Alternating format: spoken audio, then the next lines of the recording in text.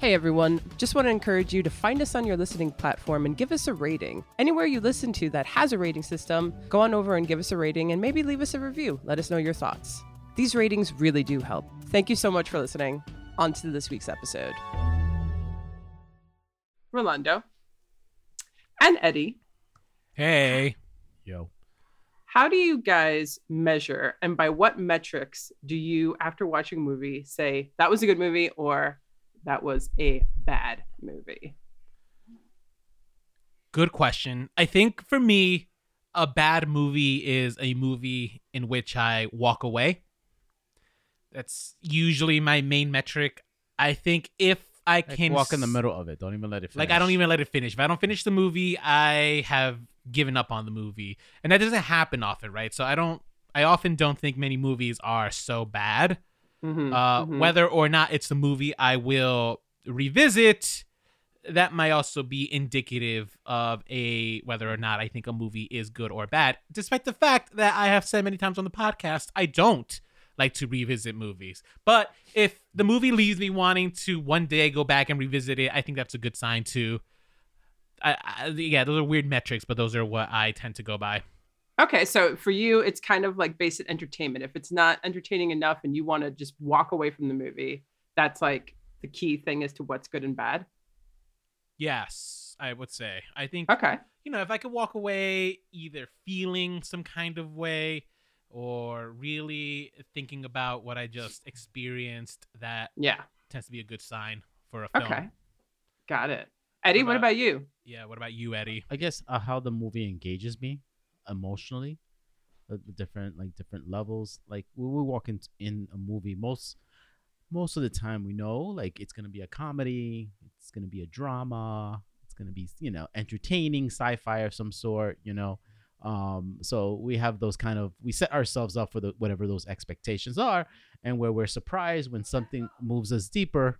And what would make it bad, I guess, is just feeling like totally like disconnected from the story, from the characters, from like the whole movie experience is uncomfortable for me. Do you often feel like you've wasted your time watching a movie?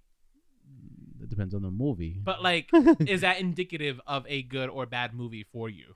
Well, like Hope Floats, that rom-com or maybe just romance with Sandra Bullock. And I don't know where you're going with this, but go on. It's that was a movie where I was like, this is a stupid movie. I really don't like this movie at all. This is okay. Yeah, it's like okay. Don't like this movie at all. Requiem for a Dream, I thought was incredible, but I will never watch that movie again. Never watch that movie. That movie took me to a dark space and did not leave my imagination for quite some time. That could be. That's so the not leaving your imagination for quite some time might be a good sign for. No, it is. I'm just saying that there's some movies that I would not revisit because of the emotional impact that it has left on me. My metric is not necessarily a good metric, and I think that's a valid point actually. What you're bringing up right now. Yeah. I heard you groan, Nicole, for Requiem for a Dream. What's your beef? I do not like that filmmaker, Darren Aronofsky. I feel like he's a snuff filmmaker. I think he likes to actually take pleasure in torturing people, and that, he has like Requiem for a Dream. Drugs are bad, and I'm going to show you over and over and over again in horrific detail for 2 hours just how drugs are bad, to the point where it's preaching and it's self-righteous. I don't know if it was. I think it was just. I mean, I don't disagree with you about personally the snuff. Well, I don't, because his objective is to make you to feel uncomfortable and to bother you and to get under your nails. He's almost like an edgelord filmmaker. But what about The Fountain? I don't think there was any snuff in The Fountain. No, so some of his movies aren't like that. The Wrestler is okay, but I actually like The Wrestler. I think that's a good movie. I think that might be my favorite of his, even though it is pretty. It's pretty miserable of a film. It objectifies the hell out of that beautiful. Marissa Tomei. Marissa Tomei. Oh, she's great in it. Yeah, I love her. She's so good at it. She's so, like, I am a gay man, and I will say it's just like, I understand the appeal of this. She's woman. hot. She's hot. But it's interesting because I agree with all of you when it comes to what makes a bad movie in terms of my personal metric. But a big one for me, and I think my top tier, is if whether or not I feel like this is a a basic film? Like, have I seen it before? Is this doing anything new or interesting or uniquely?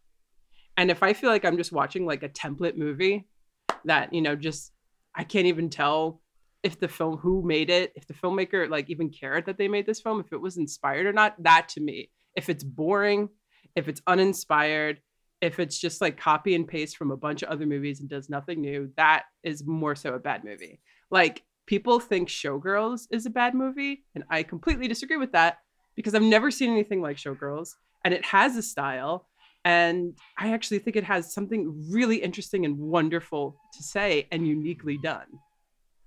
So it's crazy because people say Showgirls is a bad movie, and I completely disagree with that. I don't know Showgirls enough to like say it's a good or it's a. I mean, it's. But it has the a reputation. Following. You know the reputation. Yeah. No, so. I don't know. It has some pretty bad acting in it though, in retrospect. But that's actually, one, you haven't seen the movie, but two, the movie is incredibly hyperbolic, right? It's supposed to be over the top. And Paul Verhoeven has even said, like, that's how he directed Elizabeth Berkley. He directed her to be so ridiculous. Yeah, he took credit for her acting. I saw I saw the sex scene in the pool, for example. That one got provided, just flailing about like a fish. I know. So actually, that's a movie that's a direct contrast to a Darren Aronofsky movie, and I'll take that approach to a movie any day other than Darren Aronofsky. So I actually agree with you. I don't think that's a great example of movies that are quote unquote bad, but I still would consider them good. For me, I've always said this. Norbit comes to mind. White Chicks. These are movies that are by no means are they like art, but they are thoroughly entertaining, and I will sit down and those are movies I will rewatch because they're just comedies and funny. Comedies are different too, and every genre should be taken differently. We shouldn't judge like Tar the same way we judge Norbert. Right. But the thing that you mentioned though was a copy and paste thing. If the movie doesn't have like a style, or if it doesn't feel like, that's a hard thing to accomplish nowadays. I feel when we have just so much content out there that I don't know. Maybe I have a different metric because of that. Like I say, it's just like. Well, I would agree. And that's also why I feel very turned off by a lot of media today, because it all feels very similar. It's hard for me to differentiate certain ones. So when things come out that are so different, like Everything Everywhere All at Once, I'm like, wow, what a great movie. Like, how unique, how inspired is this film? Yeah, I thought so. I mean, it wasn't my favorite movie of the year, but I'm actually really glad that it won Best Picture. I mean, what a movie to win Best Picture, as opposed to last year Coda, which was a respectable choice, but was it the best movie? I don't know. I think that would, like, after we saw it, I think we saw it before the Oscars, right? We did. I 100% was just like, look, it's feel-goodery. I don't know if it's going to win because it was a long shot, but I think that movie was good. That was just that movie made me feel. Yeah. And I thought, but yes, I love this conversation. We're getting really out of hand with our cold open today. Coda's a great movie, but in terms of, I guess, like, all the different metrics of what makes a good movie, and for me and how I define it, like, for me, that was more so Power of the Dog than Coda. I thought that although it was very emotional and feel good, I don't think it clicked every single thing. Like, I have seen that movie before. I saw the French version of that movie.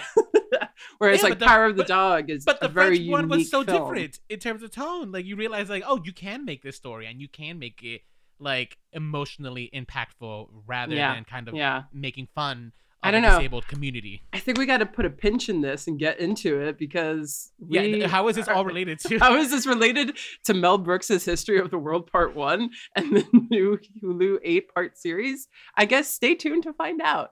I am Nicole. And I'm Rolando. And this is Remakes, Reboots, and Revivals, an original podcast about unoriginality.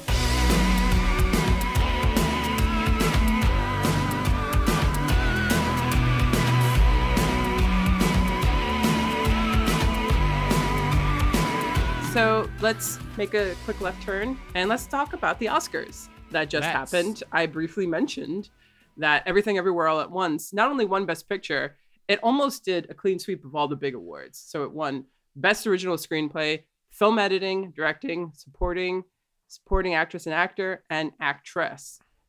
I mean, very few movies have done that in the history of the Oscars. didn't win Best Actor though. Supporting actor. It didn't win Best Actor. That went had to it Brendan won, Fraser. yeah. Had it won Best Actor, it would have really. Why wasn't this gentleman nominated for Best Actor? He was the lead actor. Because I think he was still actually a supporting role. Like, just because he was the next, like, he was the male lead, doesn't mean he was a lead. I don't know, because I would say he would. I don't know. I feel like he should have been classified as a male lead. He was a important. Granted, he's not the main character, but he was the main the main male character. Yeah, but just because he's the male main character doesn't mean he was a lead of the film. Like, I actually think he was appropriately put in supporting. Okay. I thought he should have. In retrospect, I think I thought he should have gotten Best Actor because he was present just as much. Not as much as Michelle Yeoh, but but, like, he was still present. Like he had like because he hit. I mean, the scene that goes back to Car One. What? What is the scene outside the movie theater, right? Yeah. Like that scene where like when he says it's like, oh, I wish, in another life I could have a laundromat with you and stuff. It's just like that just gets to the heart. And it's just because outside of, because actually I also make the argument that Stephanie Hsu should have. Yes. I think she should have 100% agree with over Jamie Lee Curtis. If we're going to give it to someone from that film, it should have been Jamie Lee Curtis. Her. I think it should have been, in my opinion, Angela Bassett, but that's just me. Yeah, I was expecting Angela Bassett to win, but she looked so mad. She looked like racism. Yeah, all of a sudden Jamie Lee Curtis got all this momentum, and when I was watching the Oscars and they had like the small blurbs from everyone, when Stephanie Hsu's part came up, I got emotional because it made me remember how impactful her performance was as that character, just in that little 10-second blurb. And she was so good. She was so good. So when it went to Jamie Lee Curtis, it was devastating. Did you guys see that Poker Face episode she was in? She was so good in that too.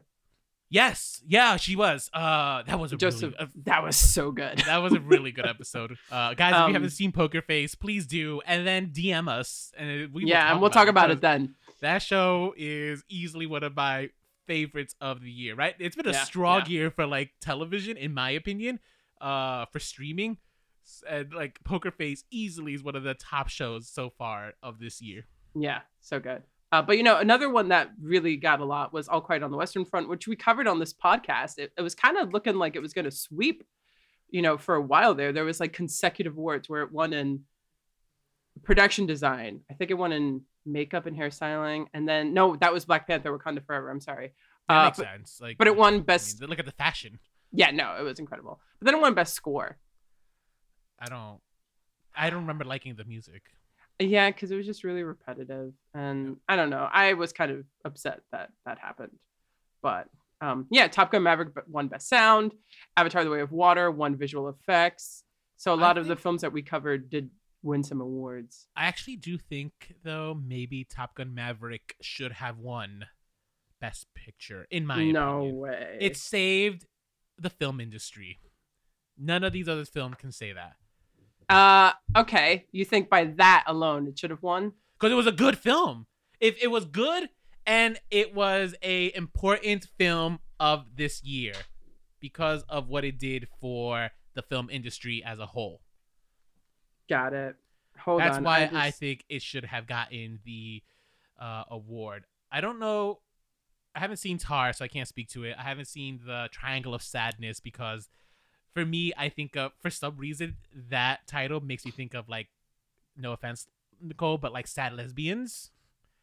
Is that what Triangle of Sadness are you implying that I myself am a sad lesbian, so I would take offense to that statement? I am offended. I feel like I was just painting broadly lesbians on that one.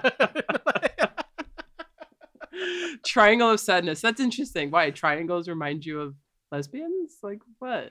Certain lady parts when we were little kids? No, you never. Oh my god. Okay.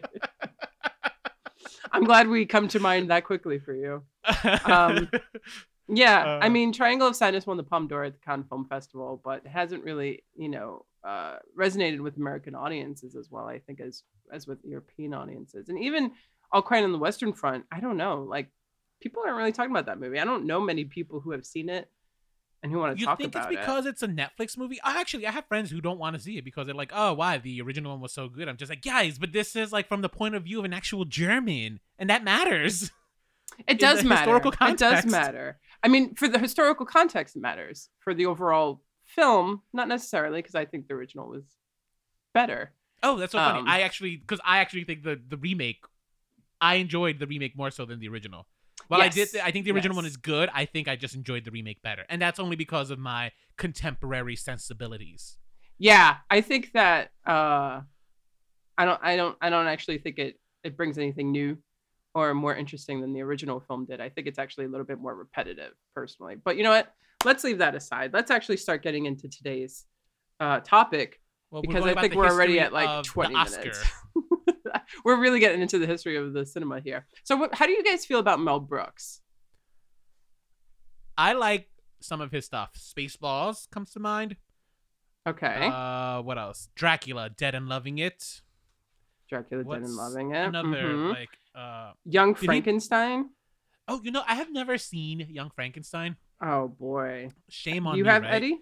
I hear it's good. Is that the one that also features the guy from Everybody Loves Raymond, right? Brad Garrett as Frankenstein?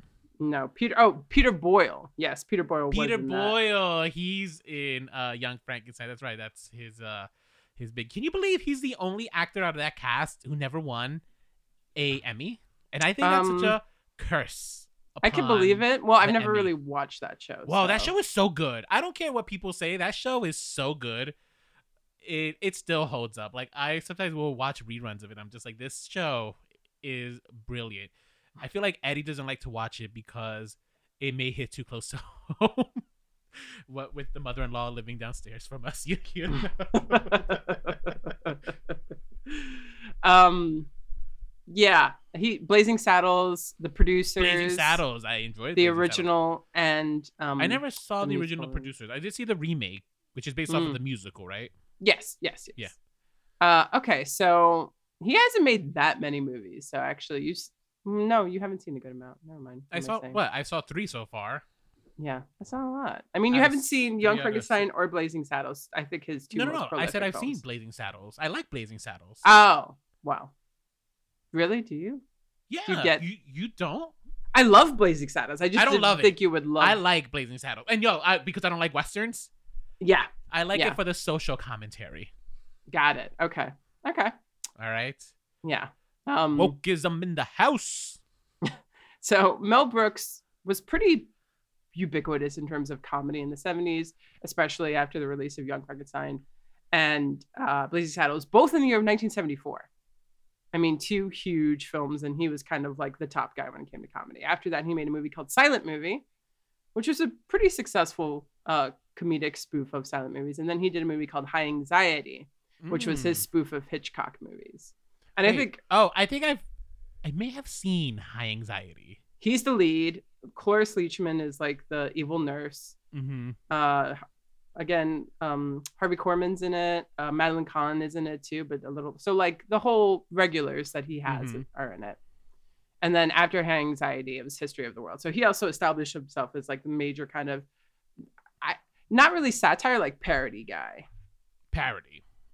Yes. That is the apropos word to describe his style of comedy. Yes. And then after History of the World, he made a remake of To Be or Not to Be, and then he didn't do things as much. Like he did Spaceballs in '87, Robin Hood in 1991. You know, so he's nowadays he's very classic. Like I don't know if too many people like millennials are singing the praises of Mel Brooks, but like he's now I think is referred to as a very classic filmmaker, and he's kind of he's aged.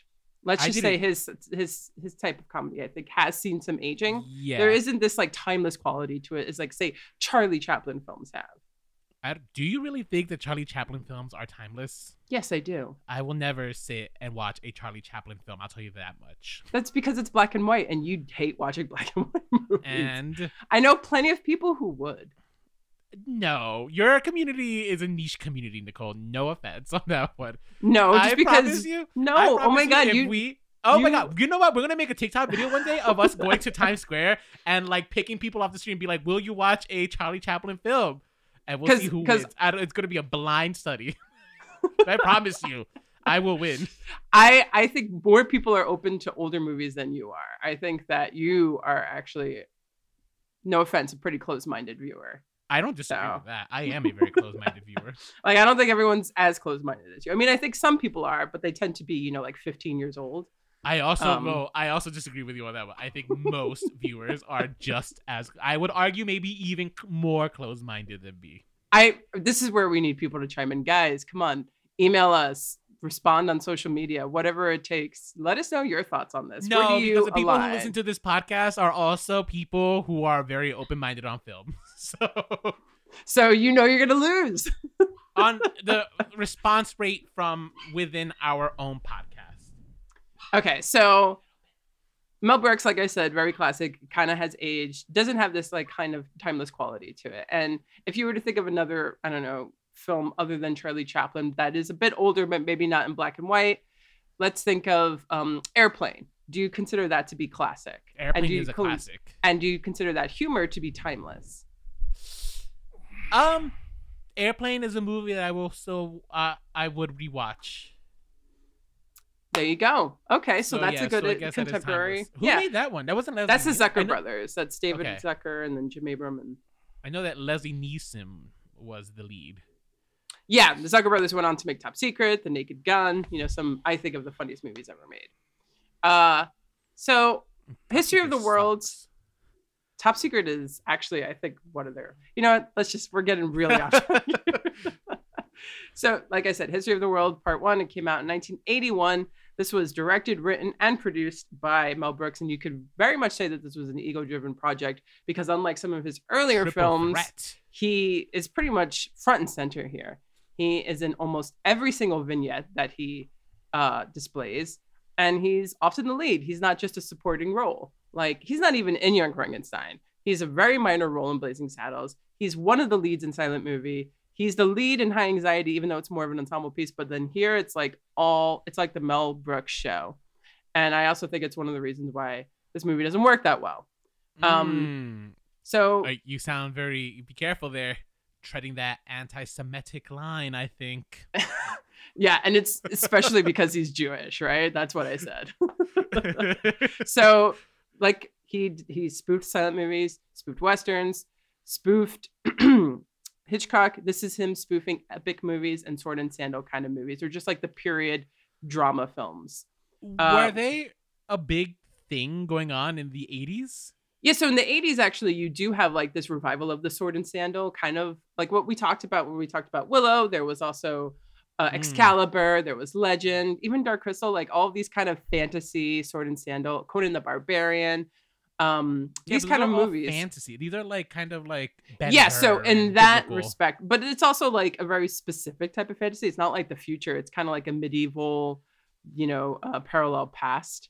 But movies like Ben-Hur, the Ten Commandments, that was huge 20 years prior to making this movie. So it's kind of like people who grew up during that time. Just like Westerns, people who grew up watching Westerns could finally see a spoof of it. But it was closer to that movie than it is now. Like, they don't really make epics like this anymore.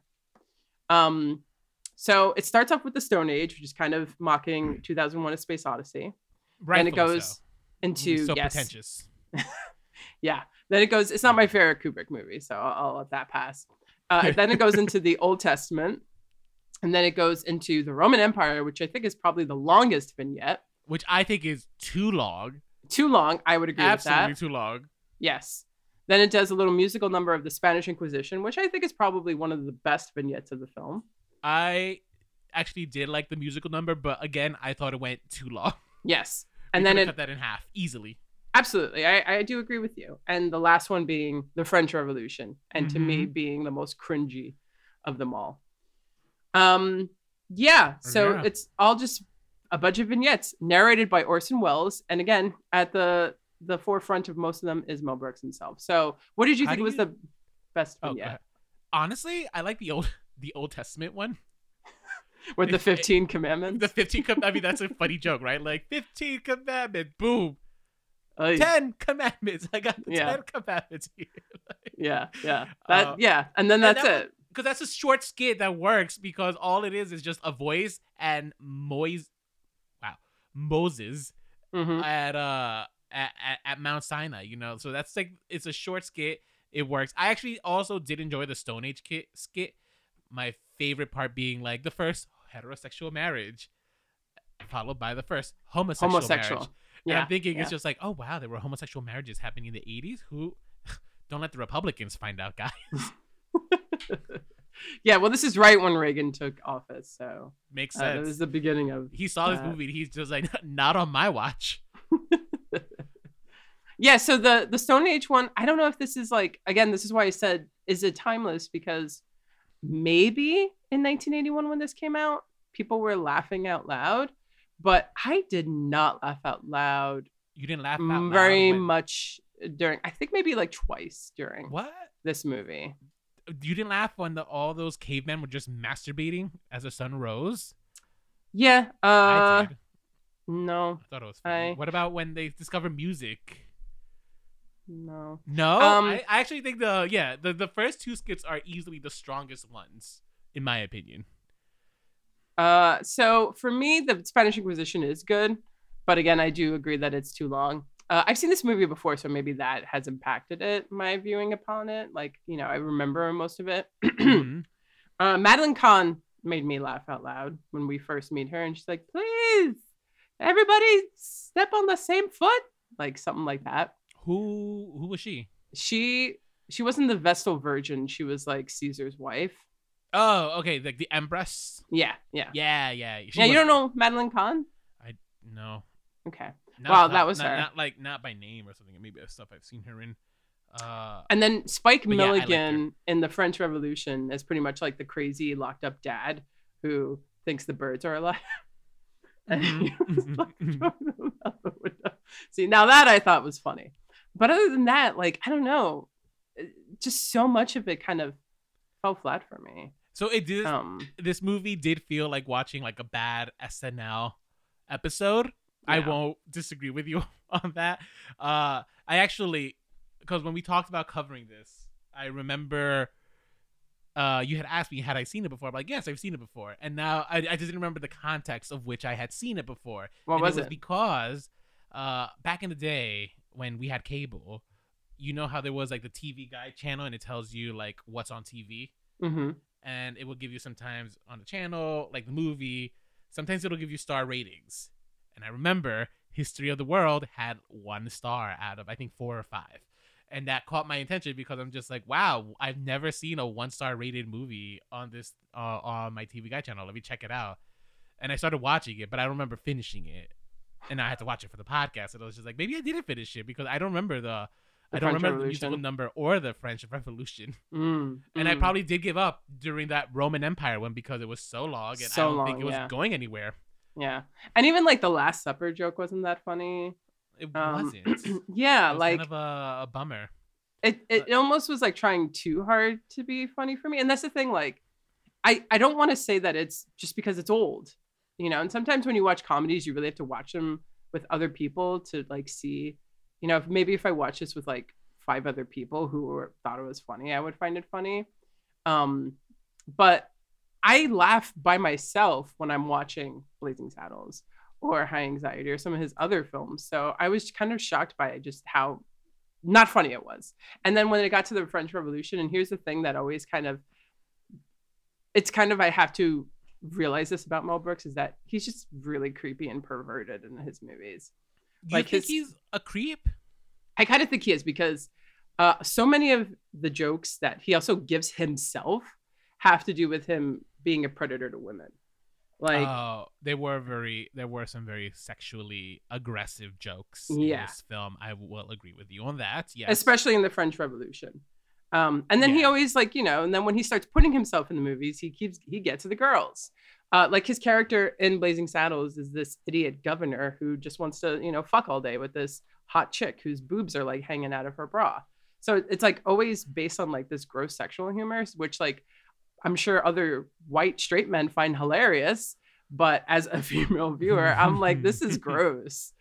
And again, like when they're playing chess in the French Revolution, and then it turns into a gang rape. It's like, how is this funny? How is this funny? You know, and then like he sends his whole like, it's good to be king is every time he takes advantage of a woman. Mm-hmm. Like it's gross. So it's my least favorite thing about him that I've kind of have to like come to terms with when I watch his films. I'm like, wow, he really thinks that this is funny. And I don't like when, you know, men think that is, I don't think it's funny. Well, you know, he's a man of a certain age is all I can say. Right? Yes. I mean, jokes like that will happen, but like, even in like Airplane, like there's not that many moments like that. Like the humor isn't like to degrading of women's bodies or anything like that, you know? Mm-hmm. Like The Naked Gun, like when they make fun of that love story between him and Priscilla Presley, none of it is like towards her. Like they're both kind of evenly just being buffoons, you know? So that's fair.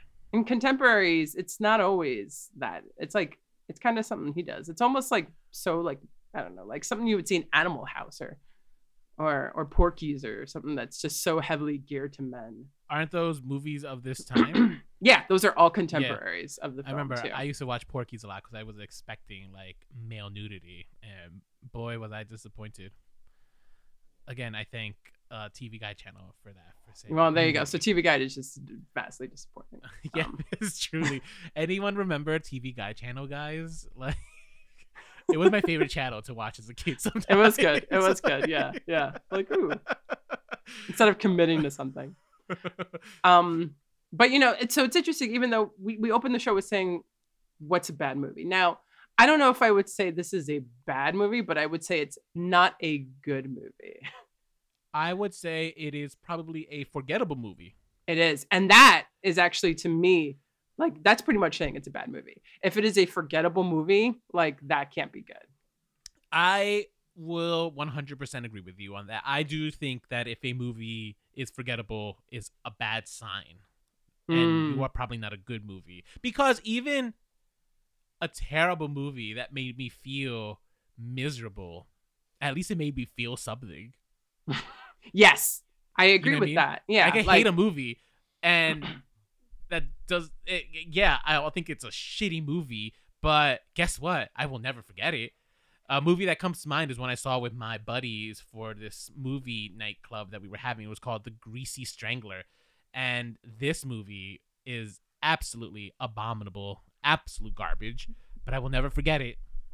As much as I will, it will always haunt me. Wow, look at that. And you could even say that Requiem for a Dream, like Eddie brought up, does kind of fit that mold, you know. Mm-hmm. But A History of the World. You're here. I'm kidding, guys. Womp womp. But yeah, A History of the World could kind of fit that, you know, because like that's the thing. I can't even like bring up so many jokes, like the jokes that the 15 Commandments.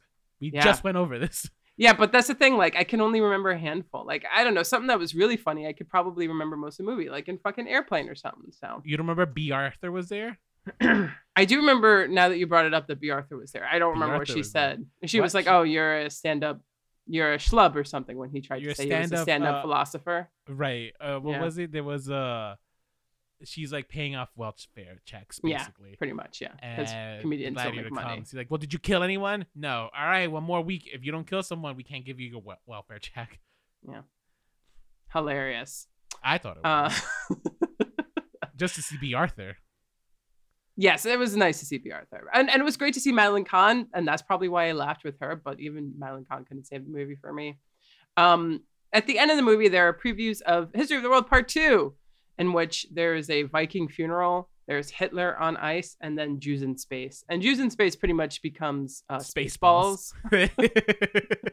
But yeah, we never got History of the World Part 2, you know, until now. Which apparently there was no intention of ever making a History of the World Part 2. Yeah, I think that like maybe it was like an idea and then he just completely disregarded it. And it was kind of funny that there was a preview for a movie that like is never going to come out. Mm-hmm. But now there is a History of the World Part 2. And how they did it was that they made it an 8-part limited series, which debuted on Hulu. And they did 2 episodes per night for a whole week, or at least 4 days a week. And they have a lot of famous comedians involved for this. The main ones being Wanda Sykes, Nick Kroll, and Kroll. Ike Barinholtz. Yep. And Mel Brooks is somewhat involved. He's the narrator. He is the narrator. And he introed it. Let me tell you, when I saw him on TikTok announcing History of the World Part 2, my initial reaction was just like, Mel Brooks is still alive? Like, I could not believe it. I genuinely thought he had died like some decade ago.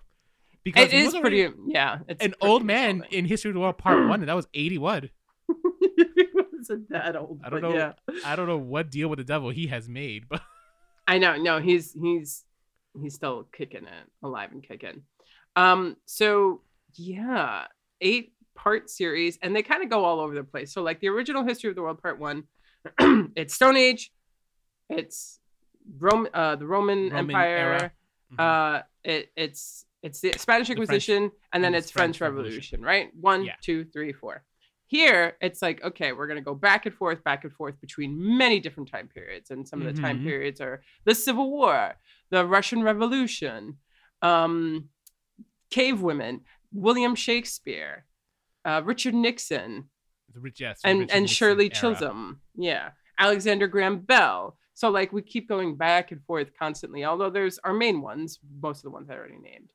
Kama Sutra has like a brief one, right? Kama Sutra, right? Yeah. And so most of the people that I named are present in most of these skits, like Nick Kroll, Wanda Sykes, and Ike Barinholtz. But then we get like little cameos, like Danny DeVito, shows up in the Russian Revolution. I think so does Jack Black. Who, by the way, Jack Black, I think stole the show in his skit as Joseph Stalin. Yeah, no, I Jack thought Black was good. he was so good. And I forget how crazy talented Jack Black is. Like, he's one of those stars that I don't think of often, but when I see him, I'm just like, oh God, you're funny. True star power. Like, yeah, he's no, supposed to be I one of agree the with nicest that. guys, Oh, that's great. That's always such a plus. Yeah. So, did you like this?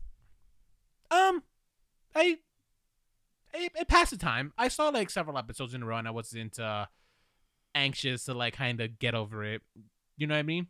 Is it my favorite show? No, but I think there were some skits that were stronger than others, and I think there were some stand-up comedians that stood out more so than others. I think Wanda Sykes playing Shirley Chisholm was one of my favorite skits, because that one not only I thought was funny, like kind of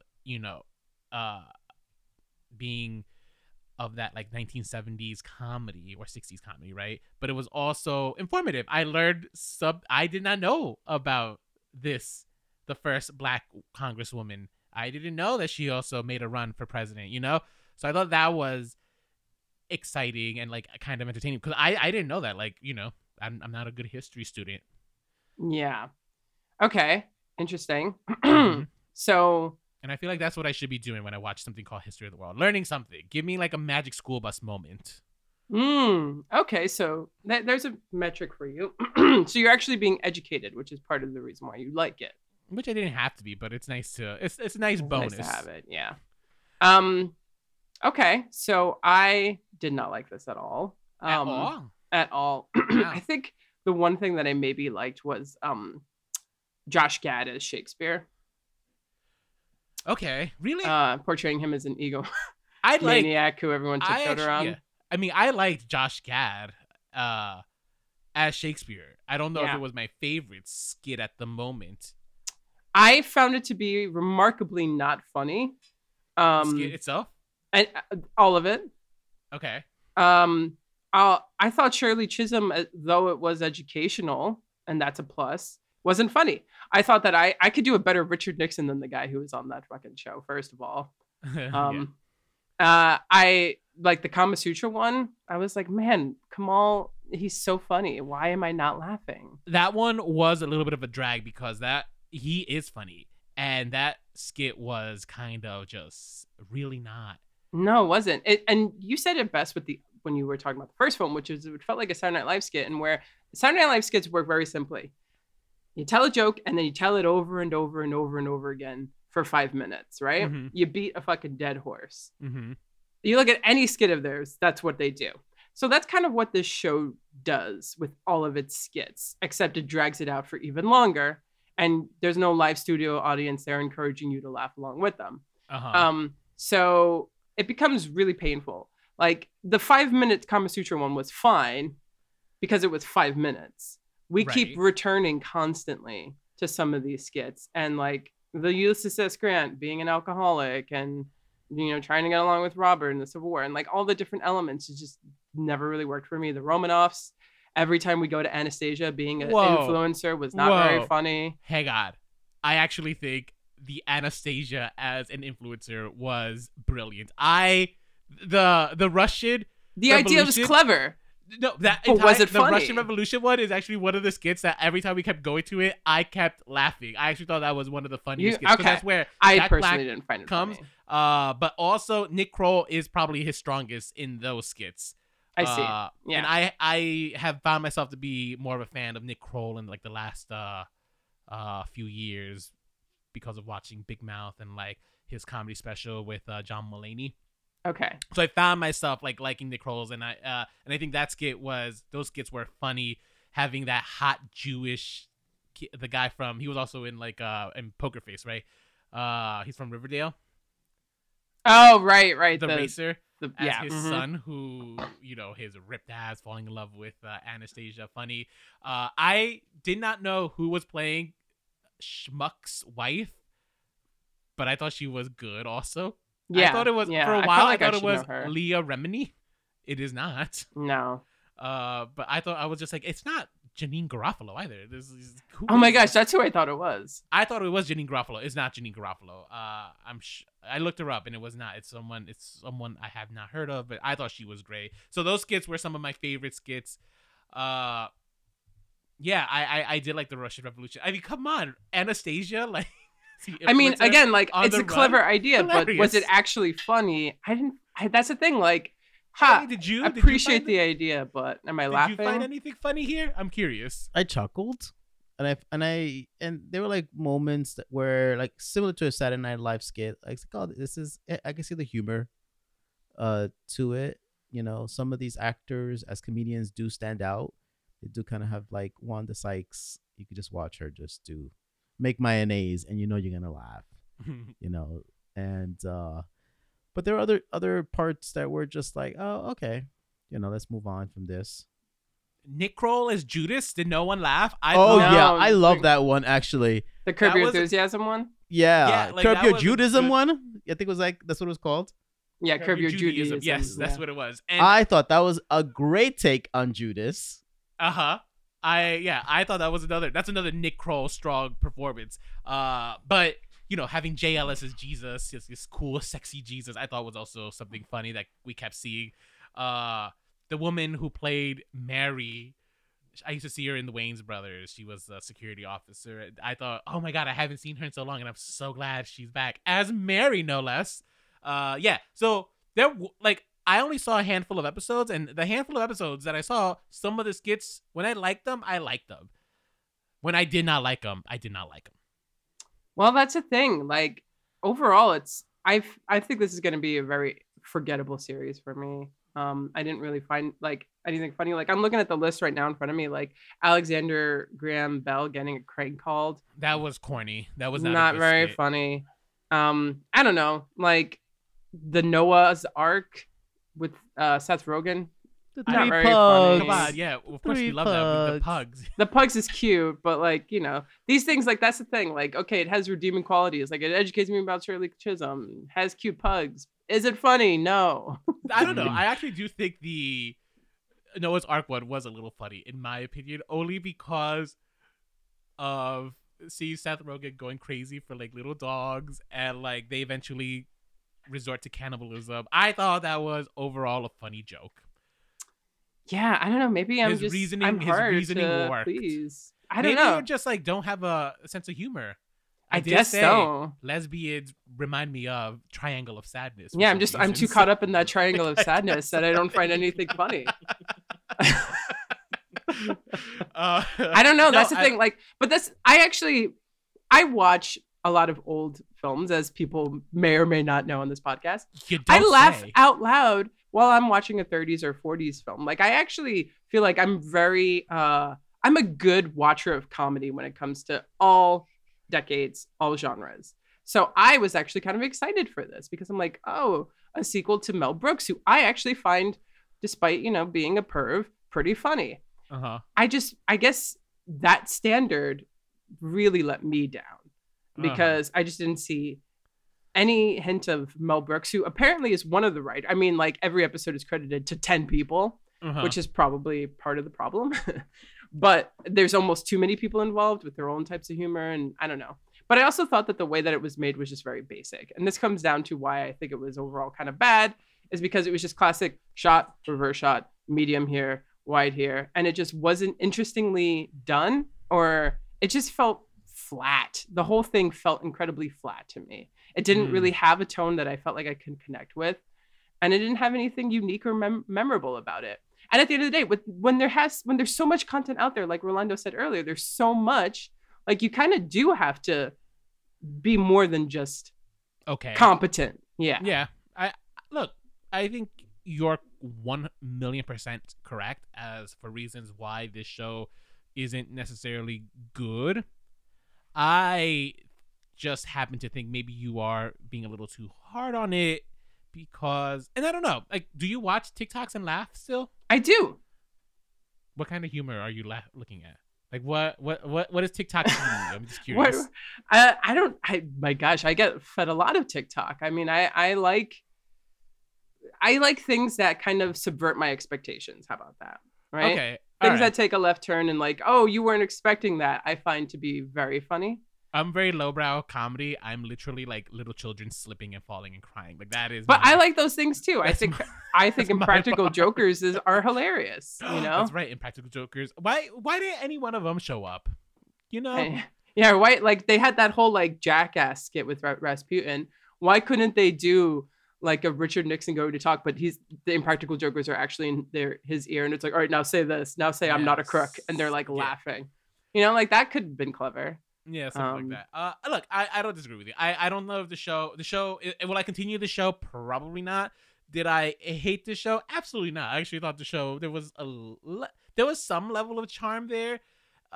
Is it my favorite show? No, but it's similar to, like, okay, here's another question. Do you watch current Saturday Night Live skits? Sometimes. Like, you watch them on YouTube, like, you'll watch whatever people have been talking about? Because that's what I tend to do. Like, I won't watch the full episode, but I'll watch something on YouTube if someone has been talking a lot about it. Yeah, I saw some of the Pedro Pascal ones. I actually saw the one on Jeopardy where he knew all the old movie things, but he knew nothing about today. I thought that was a good funny. skit. Yeah. That was a good skit. Pedro Pascal had a pretty strong episode. Oh, did you see the one where he was in drag as his mom? Yes, I did see that one. Really good. Yeah. It's a really, really good skit. Yeah.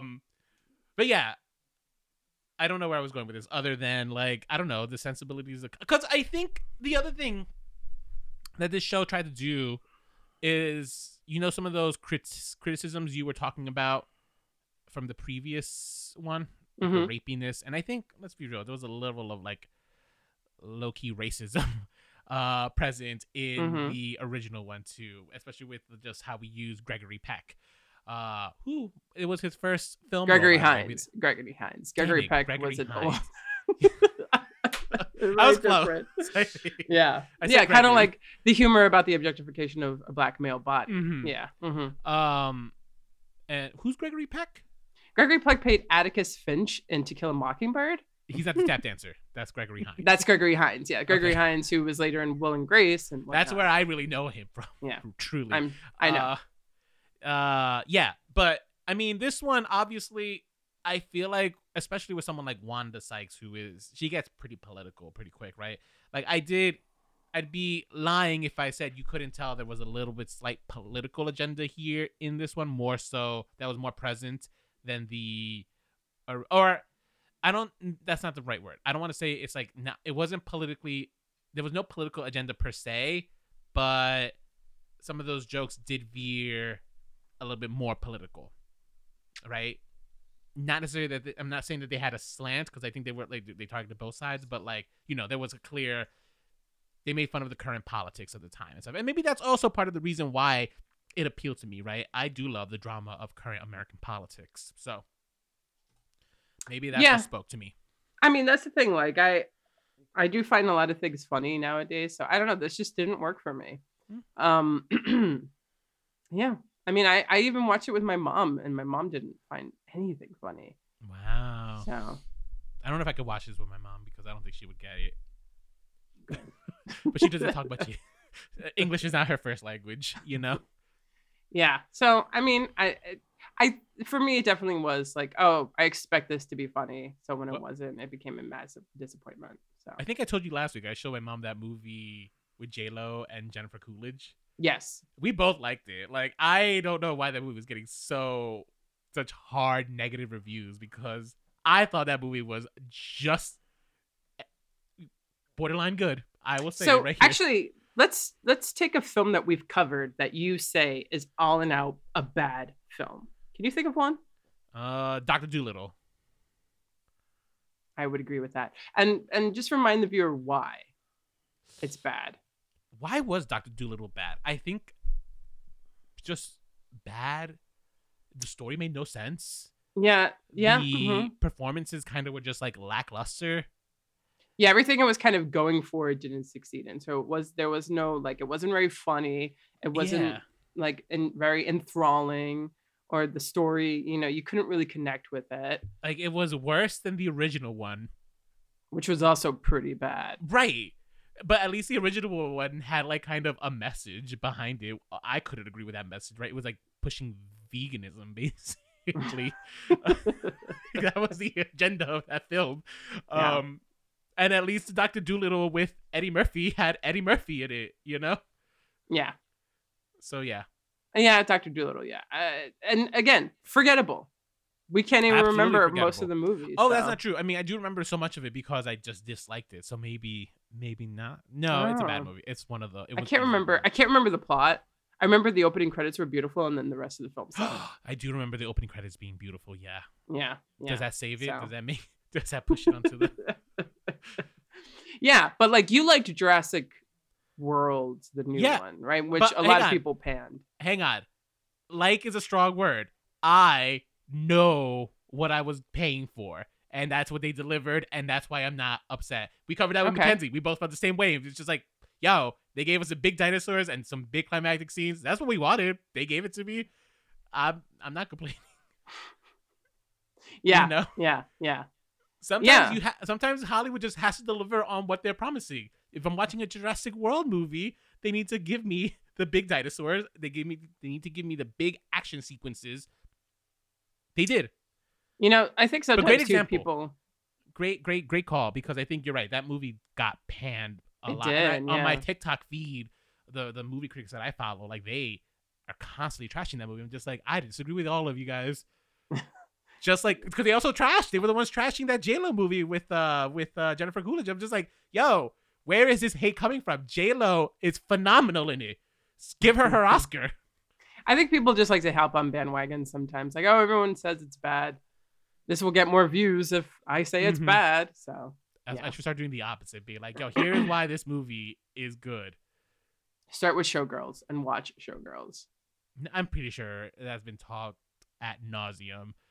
Maybe not ad nauseum, because I don't think the public opinion has changed on it. I think most people still think of it as a bad film, but it's hard to change public opinion, you know? It is. Well, what is your public opinion, guys, on the history of the world, part 1 and 2? Have you seen it? What do you think? Also, we had like something that we wanted you guys to chime in earlier in the episode. Forgot what it was, but if you remember, reach out to us and let us know your thoughts. Oh, if people are as open to older films or something, as me, that's it. That's what it was. You're not critical. You're just closed to it. That's it. Closed-minded. Because most of the time when you watch them, you actually do enjoy them. It's not like you hate all of them. Don't do that. It's not true. Most of the time. It's like I'm going to go back. A flip of the coin. Sometimes you hate on it just because it's old. And I think that's justified. That's true. It's like is it old and a musical? Hate it. Oh Hate yeah. it. If it's musicals, Yes. forget it. I'm out. Tapped out. Yeah, he's tapped out like James Cagney tapped out in Yankee Doodle Dandy. So ways that you can reach us: remakes, reboots, and revivals at gmail.com. Just remakes, reboots, revivals. You can get our handle on Instagram at Remakes, Reboots, Revivals, on Twitter at Remakes Podcast. You can search for us on Facebook and YouTube by searching Remakes, Reboots, Revivals, and we'll come up. And if you can, go to wherever you're listening to your podcast, give us a little rating, and if you can, give us a review. We would so appreciate it. Yeah. And if you want to listen to older episodes, which I highly recommend, be sure to visit our website, www.remakesrebootsrevivals.com. Yes. Only like 50 episodes are available on all of your podcasting platforms. Right. So we reference older episodes like Dr. Dolittle. You can find that on our website. Mm-hmm. Should they listen to that one? I mean, unless you want to hear us, sometimes we just rip shit to shreds, guys. That movie, So- two out of the 3 movies got ripped to shreds in that one. Yeah. Like, I highly recommend you guys go back and listen to one of my all-time favorites, A Star Is Born. And you can hear Rolando praise a 30s film in that. So, yeah. and prove what he just said 2 minutes ago wrong. I just said not all, like not most. It's just, I would say 50%. Yes, that's kind of what I said. I said most of the time you do like it. You just 50% is not change most. it to That is half. 50%. He just doesn't want to admit it, guys. I'm a half He's a glass hater. empty kind of guy. Okay. All right. Well, guys, we need you to know that we will be taking a little break. So come back in the next Thank 3 to God. 4 weeks when because Rolando we'll miss it because this is such a joyous experience for him. But come back in the next 3 to 4 weeks when we will be covering Super Mario Brothers. I think that will Is be that the what week we're of. coming in with? Yes, we will be coming back with the Super Mario Brothers film, and we will be comparing it to the 90s cult classic with Bob Hoskins and John Leguizamo. I'll tell you guys right off the bat, if you're still listening, I think that movie is one of those movies that gets panned, and when I have seen it so many times, I'm just like, why do we hate on this movie? I Like, love that movie. Yeah, this movie, this movie is good. Like, this movie is good. That's it, period. That's my argument going into this one. Yeah, it's because, all right, we'll get into it next time. Right. We will see you guys in a couple of weeks in April to cover Super Mario Brothers. Until then, stay unoriginal.